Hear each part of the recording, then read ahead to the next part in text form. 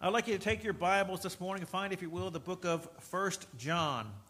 The book of 1 John, chapter number 3. Find that place in your Bible this morning, if you will.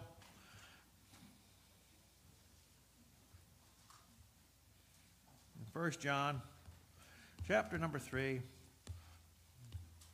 soon as my iPad lets me get there, I'll get there.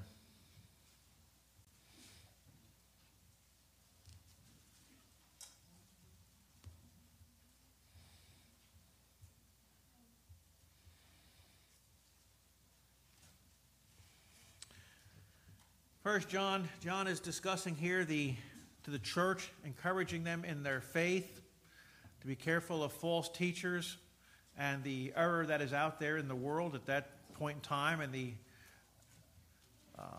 doctrine still applies to us today about false teachers. Remember, it all comes down to who Christ is, and I encourage you to always remember that doctrine matters. Everyone wants to emphasize love, and good that we all love each other. We don't want to be cruel to our neighbors. But again, it comes down to what God says, not what we think or what we feel. And John has some important things to tell us here about, as Christians, what we're to do.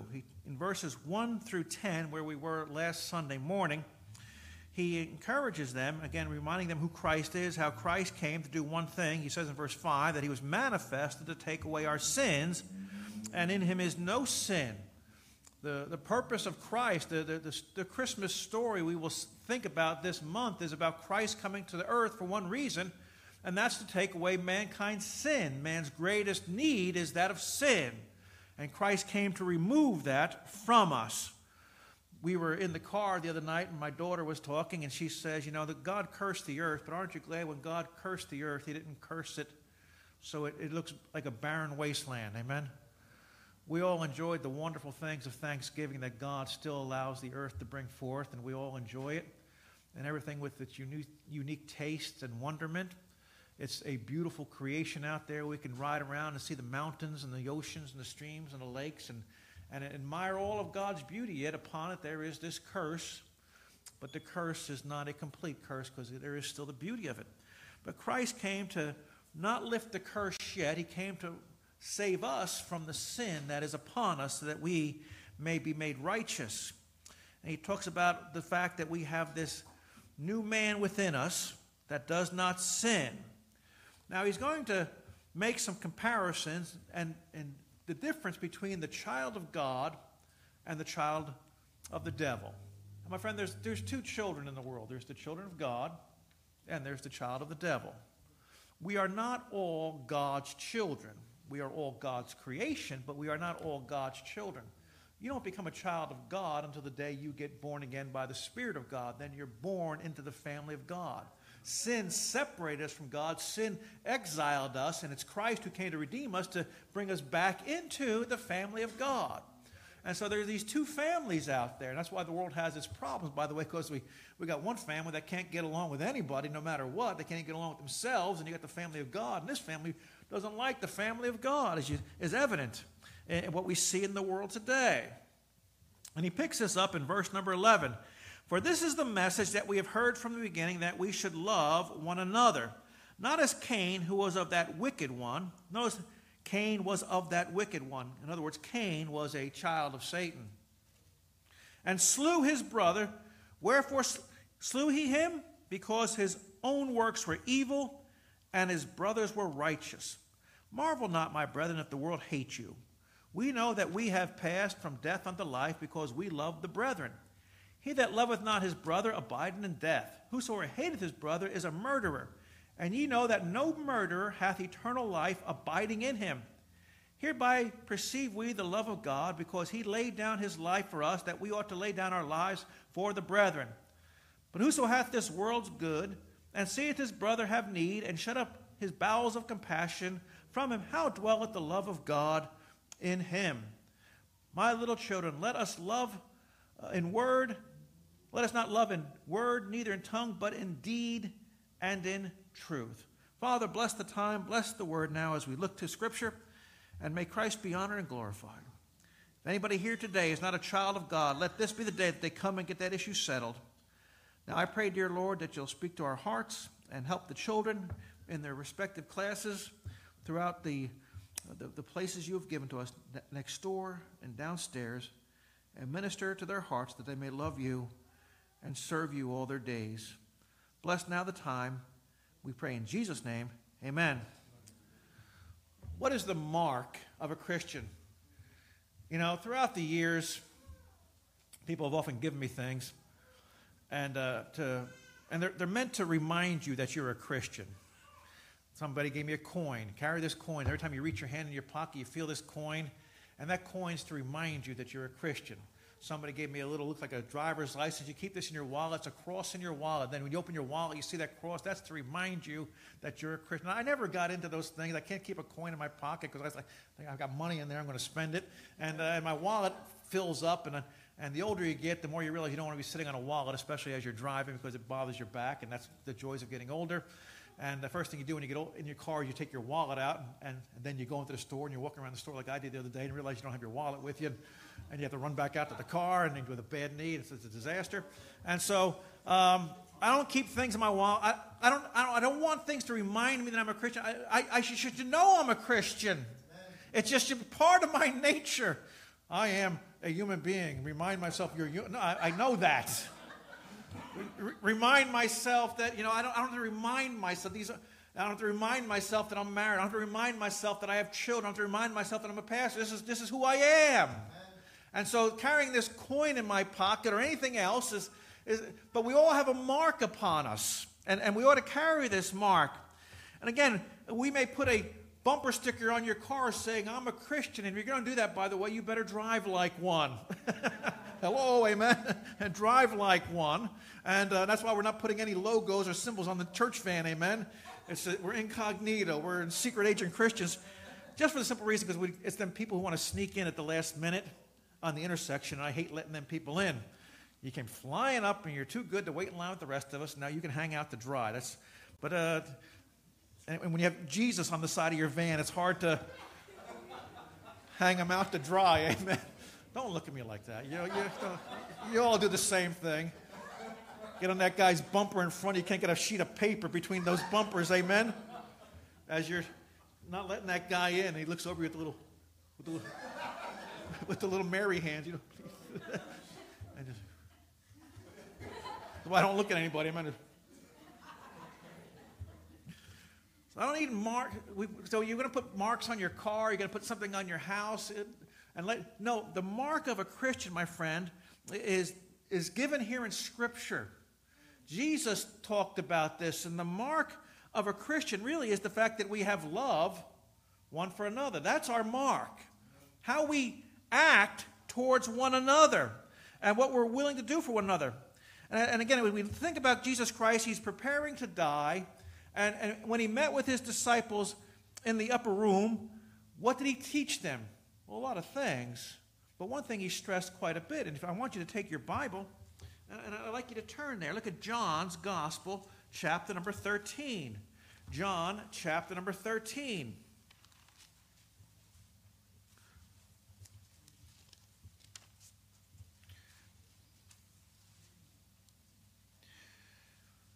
And John, he says this. He says in John 13:33, little children. And by the way, you notice in John's Gospel, John calls the believers there. In 1 John, he calls those, he's the pastor, and he calls the believers little children. And he got that from the Lord, who called the disciples little children. And yet a little while I am with you. Ye seek me, as I said unto the Jews, whither I go, ye cannot come. So now I say unto you, a new commandment I give unto you, that ye love one another as I have loved you, and ye also love one another. By this shall all men know that ye are my disciples, that ye have love one to another. My friend, this passage that we see here, Jesus reveals the mark that we have upon us, that the world is going to see, that the mark is that we have love one for another. That's how we identify who Christians are. Now, again, we may have our disagreements. We may have our little arguments amongst each other, but at the end of the day, we do love one another. We do care for one another's well-being and want the best for each other. And when we go back to what we see there in 1 John, and what John is telling us here, And he's using the idea of this contrast between God's family and Satan's family. And the New Testament, by the way, consistently bears out this truth, this mark that we're to have one for another. Love again, and again, caring, loving, and wanting to help each other when we can. Very quickly, you can stay where you are, but in Romans, the Apostle Paul writes this. He says, "And hope, make it not ashamed, because the love of God is shed abroad in our hearts by the Holy Ghost, which is given unto us." You see, one of the things God gave us when we got saved is this ability to love people and care for people and have an affection for people. And then the Holy Ghost sheds this abroad in our hearts. In Galatians, in chapter 5, verse 22 through 23, he talks about the fruit of the Spirit. And what is the first fruit of the Holy Spirit of God? Love. And then he gives joy, peace, and long-suffering, and all the rest of it. But the first fruit, and by the way, we have our cornucopia down here on the table. The kids, Miss Donna, we've done our best to protect this cornucopia, but the kids love it. They think it's actual fruit down here. They gathered around it like vultures the other night, and they're all kind of bite into this stuff. They got disappointed, but it's been rearranged 30 times, and we're doing our best to...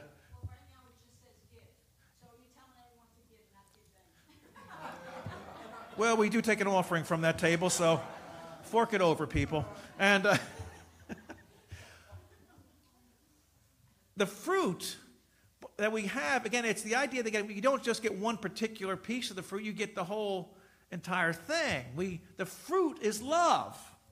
And we're told in Scripture that, again, that we're to love the brethren. 1 Thessalonians chapter 4, verse number 9 teaches about, again, that we are to love one another and care for one another. You're in 1 John. Go with me, if you will, to back up just a little bit to 1 Peter. And Peter talks about this. Peter had to learn this lesson. And our Bible is filled with a lot of men and women who we meet them early on in their walk, and we watch them grow and develop. And by the end of their lives, they've really become some fine Christian people. And that would encourage you when you fail and falter and mess up, that God's not done with you. God's still working with you to get you where you got to be. And he says in 1 Peter chapter 1 and verse number 22, "Seeing ye have purified your souls in obeying the truth through the Spirit," that's the idea of salvation, "unto unfeigned love of the brethren. See that ye love one another with a pure heart fervently." Again, we are to have a purified heart and love each other fervently. It's the welfare and well-being of each other. If we go to 2 John, go to 2 John. You're in 1 John, but go to 2 John, and John is addressing the people there. And he says in verse number 6, there's only one chapter. If you got more than one chapter, just let me know. You got a bad Bible. But in John, 2 John, he says, verse 6, "And this is the love, that we walk after his commandments. This is the commandment that ye have heard from the beginning, that ye should walk in it." What's that commandment? Well, love one another. That's the commandment. That's our nature that we have within us. So God not only commands those who are in Christ to show love, it's all throughout our Bible, but he enables us to love, as we saw in Romans chapter 5, verse number 5. The Holy Spirit of God sheds that abroad in our hearts. Because humanly speaking, we may find it difficult to love certain people because of their actions and attitudes. And everybody's different. And some people have an abrasive nature. You meet them every now and then, you're like, man, this person's annoying. They've got an abrasive nature, or they're very... we had a lady come to church here. She was a Christian woman, but she had a very blunt personality. And she would just tell you what she thought. Miss Rejoice knew her well. And she just... And I often go visit her, and she's just very blunt sometimes. And she told me this story. She said, I don't get along too well with my daughter-in-laws. She had 2 boys, and she didn't get along too well with her daughter-in-law. I said, everybody's different. And I said, well, was there a problem? She said, well, my son got married on their wedding day, and they were at the reception, and I was talking to my daughter-in-law, my son's new husband, and she said, I'm glad to be part of the family and everything else. And she told her, I looked at my daughter and said, well, as long as you take care of my son and treat him right, everything will be just fine. Imagine being a bride and having your mother-in-law tell you that. I don't think it would go over too well with most women. I mean, you'd be like, and from that day on, those two women never got along too well because mom was very abrasive and mom would tell you what she thought, but that was her personality. Now, was she say? Like, yeah, she was. I believe she was. And she came here for quite some time. She recently went home with the Lord. Of course, a few years ago she went home. But she had that nature. And some people, and the people on her block did not like her.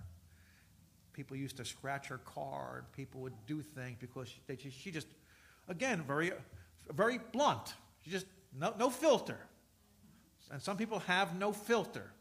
And sometimes that's good. Sometimes I wish I had no filter. I'm always filtering the filter and the filtering of the filter and hoping it comes across. And some people just don't get it. But she had no filter whatsoever. And it made life difficult. And she basically, nobody wanted to be around her near the end of her days. But we cared for her, and we visit her, and we see her and take care of her. So these are things we're to do. The Holy Spirit of God enables us to love those abrasive people, those types of individuals. So in what John is saying back in his letter to the church in chapter number 3, as he's commanding the Christians here in their walk, and what they're to do, love is to have an action. It should be reflected in in our relationships. Now, you can fall in love with your wife, you can fall in love with your husband, and it's reflected in how you treat each other. You love your children, it's reflected. But to walk into a church and there's a stranger that you never met and you're both Christians, well, the Holy Spirit of God indwells you. It's the same Holy Spirit of God that indwells them. And there's this bond that draws you together and makes you care for that person and wants to help them and wants to do what you can to be a blessing to them. And remember, at the end of the day, the people that you don't like, the people that you struggle not to like, and the Christians that you struggle with are the ones that God loves. Because Jesus Christ died for them just as much as he died for you. And the blood of Christ that cleansed you from sin is the same blood of Christ that has cleansed them from their sins. The Bible teaches us in Romans chapter number 5 that God manifested, God showed, God demonstrated his love, that Christ died for us while we were yet sinners. While we were yet sinners. It wasn't when we became good and better, but it's when we were unloving and cruel and unkind, and in our worst state, God loved us. And we're to reflect this in our relationship. Jesus talked much about this, and we're to reflect upon this, and we're to have this attitude. Now, the apostles' instructions here is not new, but it's an old commandment. He says, which you've heard from the beginning. Look, if you will, at chapter number 2 of 1 John. He says, verse number 7, 1 John 2:7. Brethren, I write no new commandment unto you, but an old commandment which you've heard from the beginning. The old commandment is the word which you've heard from the beginning. And then we compare that to verse number 10. He that loveth his brother abideth in the light, and there is none occasion of stumbling in him. And the idea of stumbling, is we all have walked in the dark. We have our children are with us, and they brought their dog Holly. I love the dog Holly. I love a dog. I love a good dog. Amen. And but Holly is black as coal, and so at nighttime when the house is as black, Holly don't move. She just lays there, and so here I am, without the glasses, walking through the house, and I am stumbling over the dog. And then she finally moves. She's probably just sitting there watching me. Here he comes. This is going to be good. And I'm stumbling over the dog. My friend, what God is letting us know here, he says, when we have light. Now, I don't stumble over her when the lights are on because I see her plain as day. And when you walk in God's light, you have this light, and there's no occasion for stumbling because you have plenty of light to stumble. Of course, the older you get, the more you realize carpet jumps up and trips you, and wooden floors jump up and trip you, and air jumps up and trips you, and your feet trip you. But in normal world, you see, and so you don't stumble. He says in verse number 11, but he that hateth his brother is in darkness, and walketh in darkness, and knoweth not whither he goeth, because that darkness hath blinded his eyes. Now, we skipped over these verses a few weeks ago because we knew we were going to get to them here. But understand that God is telling, how can you say, I hate that Christian? What? You realize that's not, I may have disagreements with that Christian. I'm struggling with my relationship with that Christian, but I hate. Hate is a strong word. My wife often says, don't use that word. We joke about it. I hate the Cowboys. Do I hate the Cowboys? No, I don't hate anybody on the Cowboys. It's the whole persona of the thing. But I don't hate anybody on the Cowboys. I like it when they lose, which is not happening too much this year, which is really ticking me off. But I don't hate anybody. I hate the Yankees, but I don't hate the Yankees. You understand? There's a difference in what we mean by those things.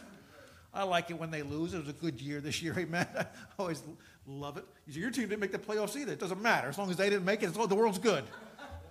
All right, so I'm fine. But I always don't use that word hate. Well, it's just a symbolic word, but there's no real hatred behind it. But when we say, I really can't stand that person, I hate that. I knew a friend of mine was in a church. He was acting as a deacon, and he was very strict in his duties and calling the pastor out on financial things. Pastor, the money's going here, and we didn't vote on this. Pastor, you're helping. How come you're, and all these things that were going on in the church where the money should not be going, but the pastor was funneling money around. The pastor was doing things he shouldn't do with the money. And my friend who was a deacon in the church was calling it up. Listen, you can't be doing these things, and it's causing problems. And in a meeting, the pastor looked at my friend and said, I hate you. It's like, my friend said, well, wait a minute, time out. That's not what the Bible says. And the pastor was wrong in what he did. The pastor, again, no pastor is perfect, and no pastors, we don't lift men up as beyond ever examining them. We are to examine them. And so there is accountability. And if a pastor is not accountable, so if a pastor is called out on it, and he looks at the man who called him out to say, I hate you, there's a problem with that because that doesn't match up with Scripture. How can you hate your brother? We cannot. Scripture does not want us to hate those whom are in the family. It's never good when there's squabbling in the family and brothers and sisters hate each other and don't get along and don't talk to each other, never have anything to do with each other. Now, John, as he's writing this, he is trying to encourage these people in the difference between children of light and children of darkness. Earlier, he's talked about the antichrists, the false teachers that are in the churches. How do we know who these people are? How do we pick them out? Well, what's the one defining characteristic? It's love. It's love is the characteristic. And if that's not being demonstrated and they're causing problems, there's something wrong with that person. Something wrong with that individual. So, as he is encouraging the believers here in their walk, John is directing his readers to go back to the message which you've heard from the beginning. I'm taking you back to where we started with this, where it all goes back to. And at the end of the day, always go back to where you started. Always go back to the basic principles of life and how things are. Another thing we need to see here about the difference between children of light and the children of darkness is what they do and their actions. If you see in John, 1 John chapter 3 and verse number 12, he says, not as Cain, who was of that wicked one, and slew his brother. Wherefore slew he him? Because his own works were evil and his brothers were righteous. The love the world advances today is really no better than the love Cain had for his brother. The world would call it love is simply perverting the idea of love. Love is love. No, I'm sorry. No, it's not how it works. Love is God's love and how God defines love and what he says it is. We see the character of Cain here, who says, the Bible says he was of that wicked one. Cain was an evil man. There is no justifying any of Cain's actions, no trying to make Cain a better individual, not trying to put a good light on him. There's no good light to put on Cain. He's an evil man. He's a murderer. He had a bad nature. And this text here reminds us what Jesus said about the religious Pharisees, who were the apostates of his day, when he says, ye are of your father the devil, who was what? A murderer from where? The beginning. He was a murderer from the beginning, which all the way goes back to Cain, who Cain was the first murderer. Well, why was Cain a murderer? Because he was of his father the devil. And what did they want to kill? They wanted to kill the righteous people. Abel, being a good man and a believer and obeying God and doing what was right, ended up being killed by his very own brother. So we see how cruel he was. That word slew in your Bible, it means to slay, to slaughter, to butcher by cutting the throat is one definition. There's a lot of things I don't watch on television. A lot of things I don't watch. I don't watch horror movies. I find that they disturb me, especially when you're going around murdering and killing and cutting up people. I don't know how Christians can watch those things. I truly don't. I don't like watching things with kidnappings or rapings, and those things disturb me. They truly do.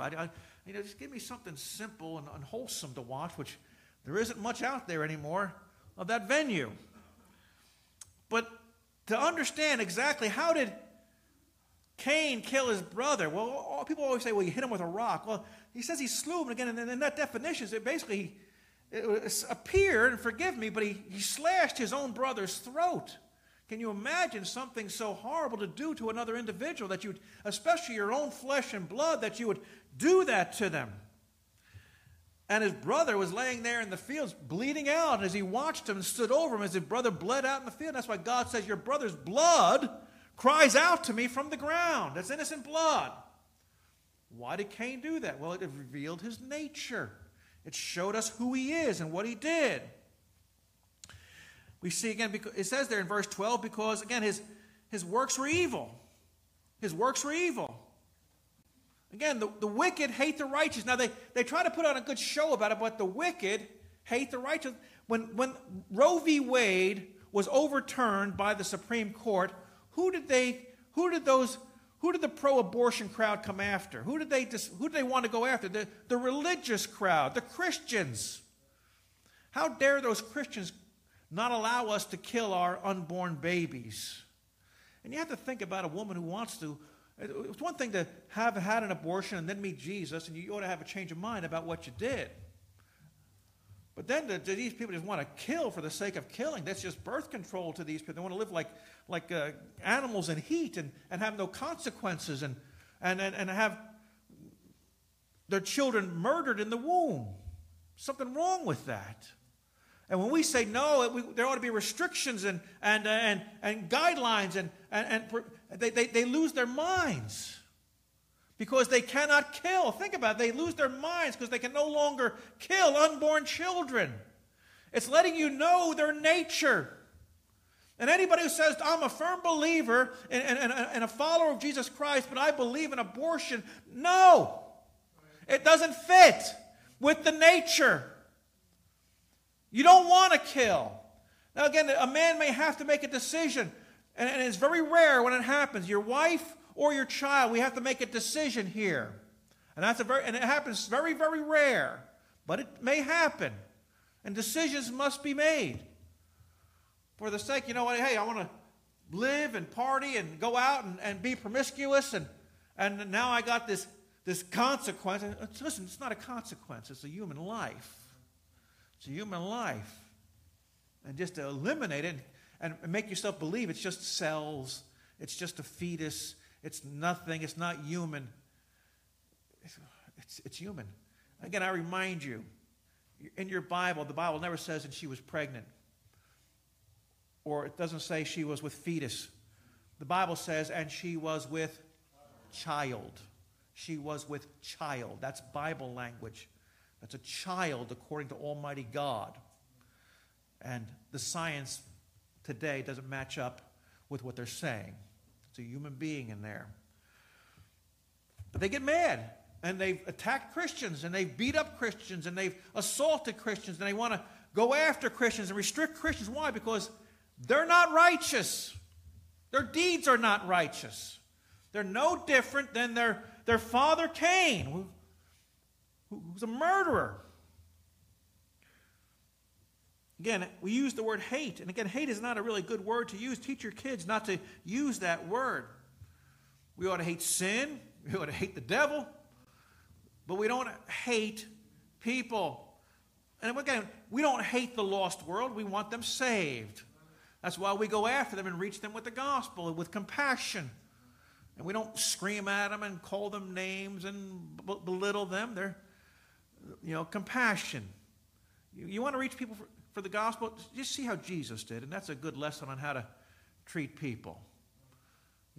They're all messed up. Everybody who came to Jesus was all messed up, and he had a lot of compassion on those messed up people. And be compassionate because, my friend, you were once messed up, and you probably in many ways still are. Amen. I know I got a long way to go before I get it all figured out and where God needs me to be. We notice his cruelty. Again, his own brother. I had 3 brothers. All 3 of my brothers are home with the Lord now, and I miss my brothers. But one thing I knew when I was a boy, my brothers may have picked on me. They're all older, and I may have got a little mouthy at time to time, and they may have whacked me around and put me in my place. Amen. That's okay for an older brother to do that from time to time, let you know. But I knew one thing. I knew my brothers loved me. I knew my brothers cared for me. I knew my brothers defended me and watched out for me. And nobody could pick on me without there being consequences to that other person. One time I did get beat up as a kid. Some kid out of nowhere just beat me up for no good reason. It really was. The kid was a psycho. And he beat me up for no good reason. The next day my brother went down to the school and they had a discussion on the topic. Amen? And my brother, and that kid never bothered me again. He learned, don't bother Mac. He's got older brothers. If I was being chased by a bully as a kid, I would size that kid up. How old is he? Is he Stephen's age, Chester's age, or Eddie's age? And I'll say, leave me alone. I'll get my brother after you. Who's your brother? And Chester. You better watch yourself. And they walk away. It's like, whew, worked every time. Amen. I got out of more beatings from bullies or my own stupid mouth by invoking my own brothers. Amen. Get my brother Eddie after you. Your brother's Hog? That was my brother's nickname. Walk away. Like, dodged another bullet, Swikowski. Be careful. Now I can't use my brothers anymore. They're gone. So I use my wife. I'll get my wife after you. Now. Amen, Jake? Even Jake's afraid of her back there. Now, understanding something, hate is a bad word. We don't hate people. We want to care for people. But Cain hated his brother. I love my brothers. You should love your brothers. I have 2 sisters. I love my 2 sisters. My sister, by the way, we tell you to pray for her with her cancer. She went to the doctor. It's very early, and she'll be treated in January. Everything will be just fine. Laparoscopic surgery and sent home with Tylenol and probably no radiation. So praise the Lord for answered prayer. And so my sister, who's 10 years older than me, she'll be 70 this year. But praise God, she will be 70. Amen. And she was always a good sister to me. And I thank God for her. And I have 1,000 stories to tell. Maybe I'll put them in a book one day. I got to tell you the candy apple story one day, but that's another story for another time.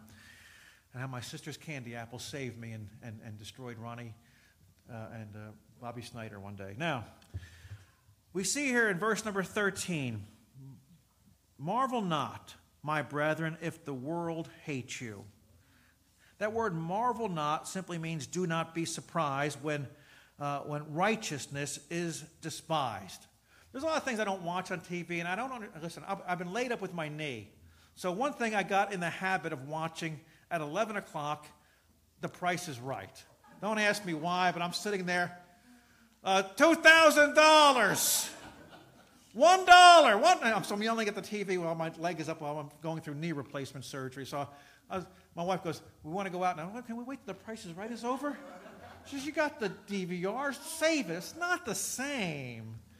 So I'm like this old man watching The Price is Right at 11 o'clock. But there's another show called The View. And anybody who watches that show, it's been proven by science that when you watch that, you become dumber.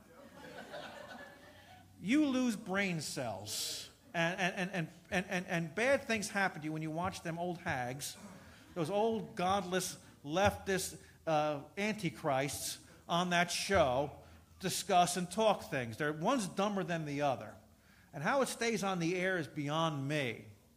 But there they are. And every time they get a chance, they will mock and belittle Christian values and exalt ungodly things. Marvel not that the ladies on The View don't agree with us. You should, I don't understand it. No, know who they are and 1,000 other people that are out there. You would think sinners would change their conduct, but they don't. They hate us. Something else here. Satan's children hate God's children, as we see. Marvel not that the world hates you. Look at verse number 15. Whosoever hateth his brother is a murderer, and you know that no murderer hath eternal life abiding in him. We know love by this, that what did Jesus do? Jesus Christ laid down his life for us. For God so loved the world that he gave his only begotten Son, that whosoever believeth in him should not perish, but have everlasting life. Love gives. Love wants to help. Hate wants to murder and do things, bad things to people. And so God, again, is letting us know the contrast here. Well, how do I know who's part of God and who's not? Well, watch the characters. Satan's children, again, hate God's children. And he says, anybody who hates, they have no eternal life abiding in them. It should be an easy marker. Satan's children are indifferent towards God's children. They're indifferent. The phrase, talking about, we know love is this, that again, we care for one another. We want the best for each other. Look at verse 11. For this is the message you heard from the beginning, that we should love one another. God's grace gives us a loving willingness to help people. And sometimes in helping people, we have to give up something to help somebody else. Give up something in order to be a blessing to somebody else. And we see this attitude shines throughout the entire New Testament. Somebody giving up to be a blessing and encouragement to somebody else. Look, if you will, at the book of Philippians. Let's see an example of this. The book of Philippians. In chapter number 2, we meet a man who exemplified this. And by the way, we're all thankful for people in our lives who gave up something to help us. We've all benefited from somebody who gave up to help us. So in turn, what do? We repay the favor and help somebody else in our life. In Philippians chapter number 2 and verse number 25. Yet I suppose it necessary to send unto you Epaphroditus, my brother, and companion in labor, and fellow soldier by your messenger, that he ministered to my wants. For he longed after you all, and was full of heaviness, because that ye had heard that he had been sick. For indeed he was sick, nigh unto death, but God had mercy on him, and not on him only, but on me also, lest I should have sorrow upon sorrow. I sent him therefore the more carefully, that ye see him again, that you may rejoice, that I may be less sorrowful. Receive him, therefore, in the Lord with all gladness, and hold such in reputation. As we see this man here in Scripture, Epaphroditus is a man who was willing to go out of the way to help Paul, bring Paul a gift. He got sick along the way, almost died, and willing to give his life to do something. How many of us will willing, I need you to do something, but it's kind of dangerous, and listen, you may get sick unto death. You're going to be bad off. And will you do it? Well, I don't know about that. Well, that's the cause of Christ, by the way. Jesus said, follow me. He didn't promise sunshine and roses. He said, follow me. And he's going to take you down some dark alleys and some dark paths and some roads of sorrow, but he wants you to follow him anyway. And that's what love does. You know, when we get married, you take that vow for better, richer. My wife got the worse and the poorer part with this part, but she got me at the end of the day. Amen. Amen. Thank you. Wake up out there, people. Come on now. Let the turkey kick in out there. And so life. And again, and how many people give up in their marriage because, you know what, I didn't count on all this. Well, what do you think marriage was going to be? There's suffering involved. Bad things happen. I told you a story once before. I don't talk about it too much, but I had to go to the hospital. I didn't know the people. Somebody from out west called somebody that I knew, and they called me. We go down to Robert Wood Johnson. A lady was expecting a baby, and something tragic happened, and she basically had to amputate all her limbs, and she lost the baby. Will you go down and talk to them? I'm like, well, I don't know what to say to them. What do you say to somebody? I made my way to the hospital, went up to the room. They had her in a comatose state, and her husband was standing there, basically shell-shocked. And I realized this man doesn't even know I'm here. I'm talking to him. He's answering me, but he really has no clue I'm here. You can talk to people and know this is. And what do you say to somebody? You know, I've often thought about them because when I went back, they were transferred somewhere else, and I lost all complete track of them. But here's a man, one day, you leave your house, your wife is cleaning the house, you're expecting a child, and then you get a phone call and you go to the hospital. Your wife has lost her arms, her legs, and no baby. So that man has to care for that dear lady the rest of his life, unless more complications and she passed away. I don't know what happened to them. I wish I did. My friend, that's you love somebody, so he has to take care of her the rest of her life like that. That's what you do because you love somebody. That's life. There's no promises that it's all going to be well and good.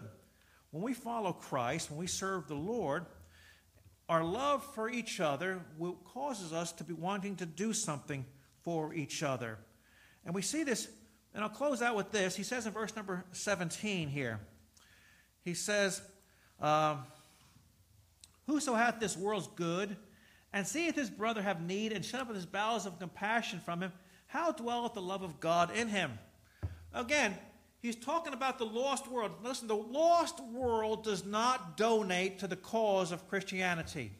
We did not get one dime from any lost person or any rich person or any business in town to help us with our church van to go out and pick up boys and girls for Sunday school. Who donated all that money? God's people did that. The lost world, the millionaires and billionaires of this world do not help the cause of Christ. They really don't help much of anything, by the way. They may donate, but it's a generic donation. You know, the Gates of the world and the Rockefeller can do a lot of good to help a lot of people and help people who are doing something. You know, hey, here's some money. I had a friend one time, he said, Matt, I really don't know what you're doing up at your church. I just know you guys are doing a lot of things to help a lot of people. Here's $100. I appreciate that, amen? That's probably one of the few donations I ever got from the lost world to help us, to help people here. We send boys and girls to camp. The lost world does not give us money to send boys and girls to summer camps. We do that. We make it possible for every kid who wants to go to camp to go to camp. So again, it's the idea of, now a Christian ought to be willing to help another Christian. But what he's letting you know is the lost world does not help out the cause of Christ. And you want to know who the lost are? Because they see the needs and they do nothing to fix the need. They keep that all to themselves. The love of God does not dwell in them people. I always love to watch the movie, the original 1951 Alistair Sims version of A Christmas Carol. It's a good book, excellent book, and the movie's almost spot on to the book with just a few minor changes. But I'm always thrilled with Ebenezer Scrooge's character. and goes from this miserly, miserable human being who hates mankind to be transformed into this generous, compassionate being. Now, again, there's a lot in there, and it's not Christ is mentioned, and it's not I wouldn't say a Bible story, but the Christian principles are all laid throughout that entire book. Biblical principles are all throughout that book and what we're seeing. And that's kind of what we're seeing here. The love of God does not dwell in this man. The righteous will help the righteous. The righteous will give. Hey, this is my last turkey leg, but here, have at it. We always got something here to help you out and be a blessing to you. So the Christians will know who each other are because of the mark that's upon them. And the world doesn't see it, but we see it. That's just this love of Christ that makes us love each other and want to bless each other. The world's got the race issue in the world. Listen, it's never going to go away. You know what fixes the race issue? It's Jesus Christ. Because then you finally see people as Christ sees people. How can I say this without sounding weird, crazy, or strange? I really don't look at people, and I'm not looking at anybody here to see your skin color per se. Now, I see it. If you don't see me as a white man, then you're probably blind. All right? But that's who I am. But I don't look at you, and I don't judge you. I don't characterize you by that. I see a human being, and it's the love of God in me that cares for you as a person. No matter where you came from, and no matter who you are. We're cared about the person. I got a lot of friends who are very ignorant individuals. I know people who are very ignorant. I try to steer clear of them. I try to stay where I'm at and just care for people. I'll close with this. I told this story 100 times before, but I had a pastor in town years ago ask me, he says, Matt, what's your main focus of outreach?